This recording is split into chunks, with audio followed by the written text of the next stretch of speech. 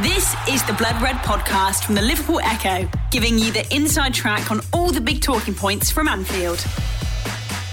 Whilst there's been precious little in terms of incomings at Liverpool this month, with Takumi Minamino the only senior arrival amongst Jurgen Klopp's first team, there have been a number of players sent out on loan to further their development.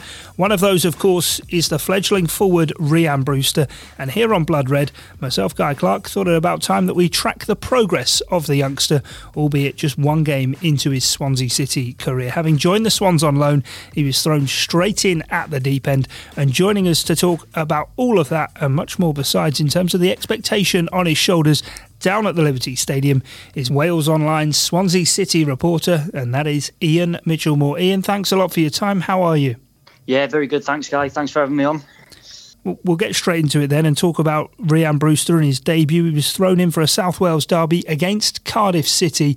No bigger occasion, really, for him having only just made the move. Yeah, he couldn't have asked for a bigger game to go into. It's the first derbies this season for a long time, since the Premier League years. It was the 2013-14 season. So to go into that away fixture and lead the line for your new team on your debut, having, let's not forget, just played in a Merseyside derby a week earlier as well. It was, it's been some week for him, and credit to him. It was a really tough afternoon. He didn't get too much service. He came up against two mammoth centre-backs in Sean Morrison and Curtis Nelson. Didn't get much change out of them, but he really put himself about, and he showed glimpses of what he could probably do in the remaining months of the season at Swansea. I think it was a bit of a debate whether he'd start or not, but with Sam Surridge being recalled by Bournemouth and Borja Baston not particularly pulling up trees at Swansea, he was probably the only real option. So I think it's a case of start as he means to go on, and we can probably see a lot more of him in the second half of the season. And how surprising was it to see him go sort of straight into the squad? Or given Steve Cooper's worked with him before and knows him, I suppose there was sort of less of a risk in terms of the manager knowing what he was going to get. Yeah, it was quite a debate, as I said, because he signed obviously on the Wednesday, so he had on the Tuesday, and he had a few days training with his teammates, so he'd have had a bit of time to get to know the other players in the squad and work on the systems for that Cardiff game. But it was still a bit of a bold call from Cooper, because he could have always played Andre Ayew up front, as he did in the reverse fixture when Swansea beat Cardiff 1-0 back in October in Swansea.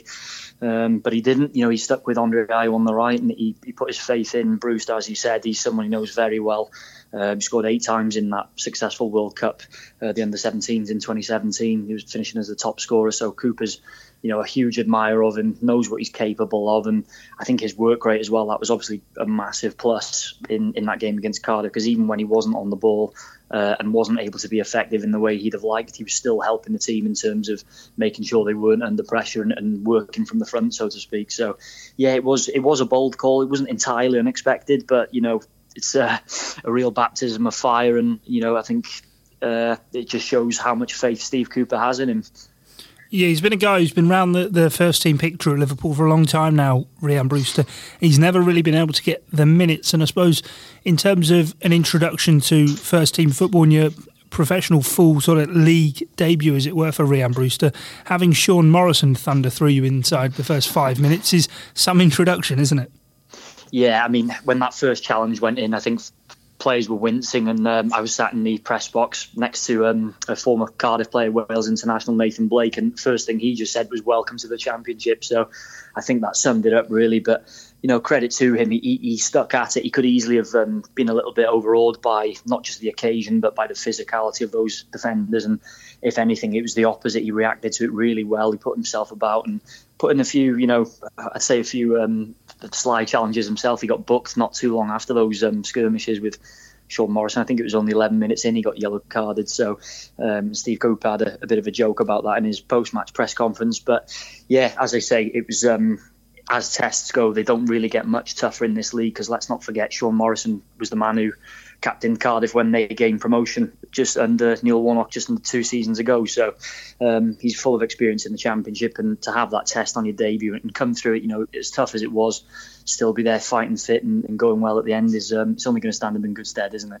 Yeah, watching the game, that was one of the real things that stood out to me actually, was how he was sort of wiped out with that aerial challenge, and the referee sort of waving play on, and for a young player it would have been quite easy to go into his shell, but if anything he did the complete opposite. You said before, working the line very well, defending from the front. Coming from a team like Liverpool who often dictate the play, a different sort of style for him to get used to.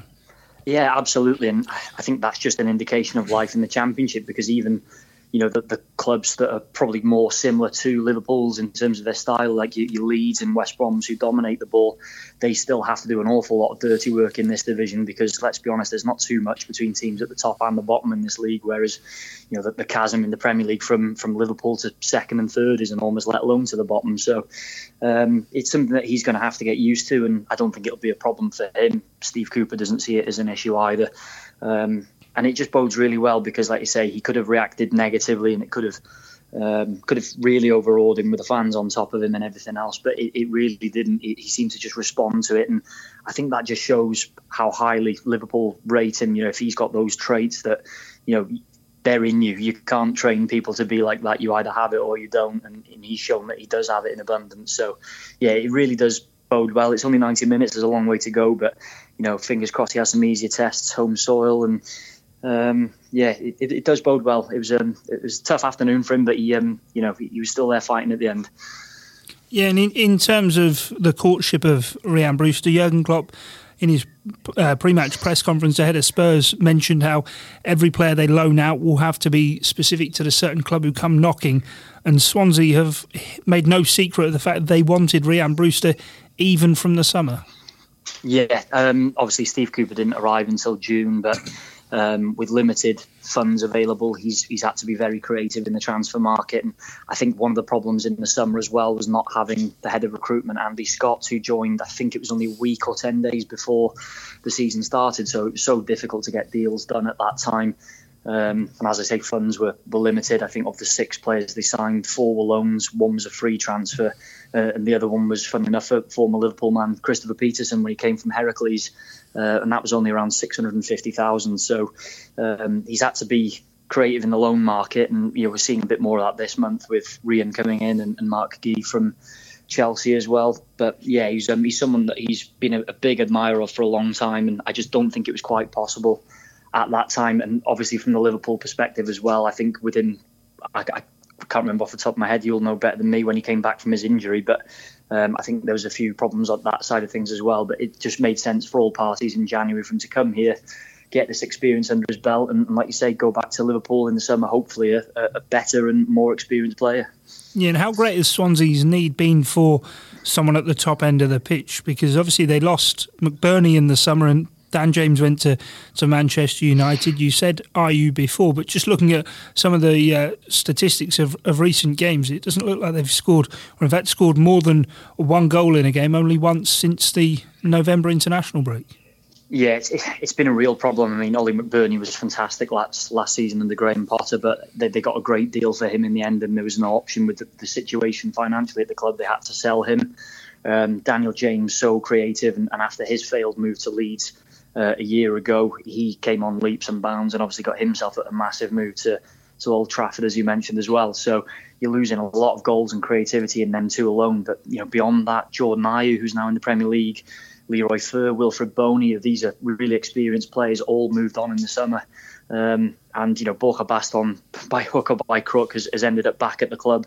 Had a great start to the season and scored, I think it was 5 goals in August, but he's only scored 1 since, and the most recent goal he scored was back in September. So he's desperately struggled. He's not been in the team recently. Sam Surridge, as I say, he had a good little spell. He was starting to improve, and then Bournemouth recalled him because of the problems they got down there. So all of a sudden, when they were starting to fix the problems, they quickly arose again. So they desperately needed reinforcements this month, and obviously, as well as his work rate and all the other qualities he brings. Make no mistake, Swansea want goals from Ryan Brewster as well, and as much as he is a young player that he's going to develop. Steve Cooper, he even said it after the game against Cardiff on Sunday that he wants him to deliver the goods now. He's not here just for experience, he's here to deliver. Is that the thing then, that he needs the penny to drop obviously sooner rather than later? Obviously only less than a week into this loan move, but I imagine the Swansea fans, certainly with a player with a high profile like Ryan Brewster, will be waiting that first goal, obviously first sight, to see him at home this weekend against Wigan Athletic. But if they can see him get goals they're going to get right behind him immediately. Otherwise, a bit of, I don't know if it will be frustration, but I suppose that understanding that he is now in professional football. Yeah, I do see exactly where you're coming from, and maybe there's an element of fans seeing, the name Liverpool is obviously got the massive attraction because of the size of the club. So there's a lot of expectation on his shoulders. It was the same with Peterson, obviously, even though he didn't play for Liverpool's first team. Jan Dander, when he arrived under Graham Potter, and obviously it's not quite worked out as fans would have hoped for him after such a good debut last season against Sheffield United. But no, as a striker, and with, as I mentioned, the other lack of options up front, I think he really is expected to deliver. So as long as he's putting that effort in and you can see signs of improvement, fans will definitely back him, and there will be no signs of getting on his back, even if he does have a bit of a slow start in terms of scoring goals. But yeah, ultimately that's what they want. They want him to have a little run between now and the end of the season, because let's not forget, they're still in the mix somehow for the top six. The level on points with Sheffield Wednesday in sixth at the moment. So it was completely unexpected that they'd have a promotion push this season. But if he can be the man who just keeps them in that mix and ticks them along nicely between now and May, then it'll be a very good few months for him personally, but obviously for the Swansea fans as well. Yeah, crazy thing to think that in his first 6 months sort of tasting regular first team football, he could be the man who has the responsibility on his shoulders to perhaps try and force Swansea into that top six push. Yeah, absolutely. And you mentioned it earlier, looking through some of the previous games. Swansea have been in decent form results-wise recently. They've not been, I think there's only one defeat in 7 championship games at the time we're recording now. But they have been lacking goals. That after starting the season like a house on fire, they won 7 of their 8 games in all comps in August. They were scoring for fun. Those goals quickly dried up, and if Andre Ayew's not scoring, then you're looking elsewhere, thinking where are the goals going to come from. So there's a lot of pressure on Ryan Brewster's shoulders. I think he understands that as well. Coming from a club like Liverpool, there's a lot of pressure on him anyway, and I imagine he puts an awful lot of pressure on himself to deliver as well. So he's as I said, Steve Cooper said he's not coming here just for experience. And in terms of Steve Cooper, then, the man who, as you pointed out, led England to that under-17s triumph in the Youth World Cup a few years back now, there is the feeling that perhaps looking from the outside anyway, I see that Conor Gallagher's been recalled by Chelsea and has also been linked with Swansea City, that perhaps he is building a youthful side down there, which in many ways may play into Brewster's hands, certainly if he's played with a couple of these guys before. Yeah, 100%. Well, as I mentioned, the other signing they made this month, Mark Gee from Chelsea, he was also in that World Cup winning squad in 2017. Conor Gallagher, another one. Obviously, he's just gone back to Chelsea from Charlton. I've watched him in the game when Swansea played Charlton this season and against Cardiff as well. And he looks a real talent, slightly deeper player, obviously, than Brewster as a midfielder.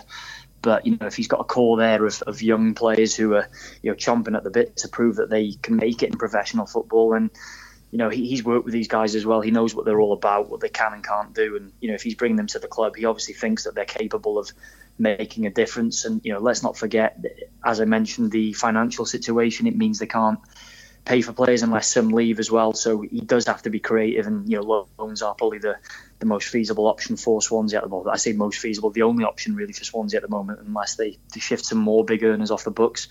And what better way to do it than delve into that loan market from players from top clubs like Liverpool and Chelsea, and players that have delivered success for you before in winning a World Cup. Well, Ian, it's been great to catch up with you and get that progress report on Ryan Brewster, albeit only 90 minutes into his Swansea City career. Hopefully we can check back in with you at the beginning of May when the Swans are looking to solidify themselves in the top 6. We can all dream. Yeah, we can all dream. Ian Mitchell-Moore there, Swansea City reporter for Wales Online, then giving us that progress report on Ryan Brewster and how he's getting on down with the Swans. Only 90 minutes, of course, into his Swansea City career, but we will all be, of course, keeping an eye on how he fares during the remainder of the season. Well, that's it here on Blood Red for this edition, as we did just track the progress of Ryan Brewster. Be sure to keep across our content through the YouTube channel and wherever you do get your podcasts from. Until next time, thanks a lot for your company, and it's bye for now. You've been listening to the Blood Red podcast from the Liverpool Echo.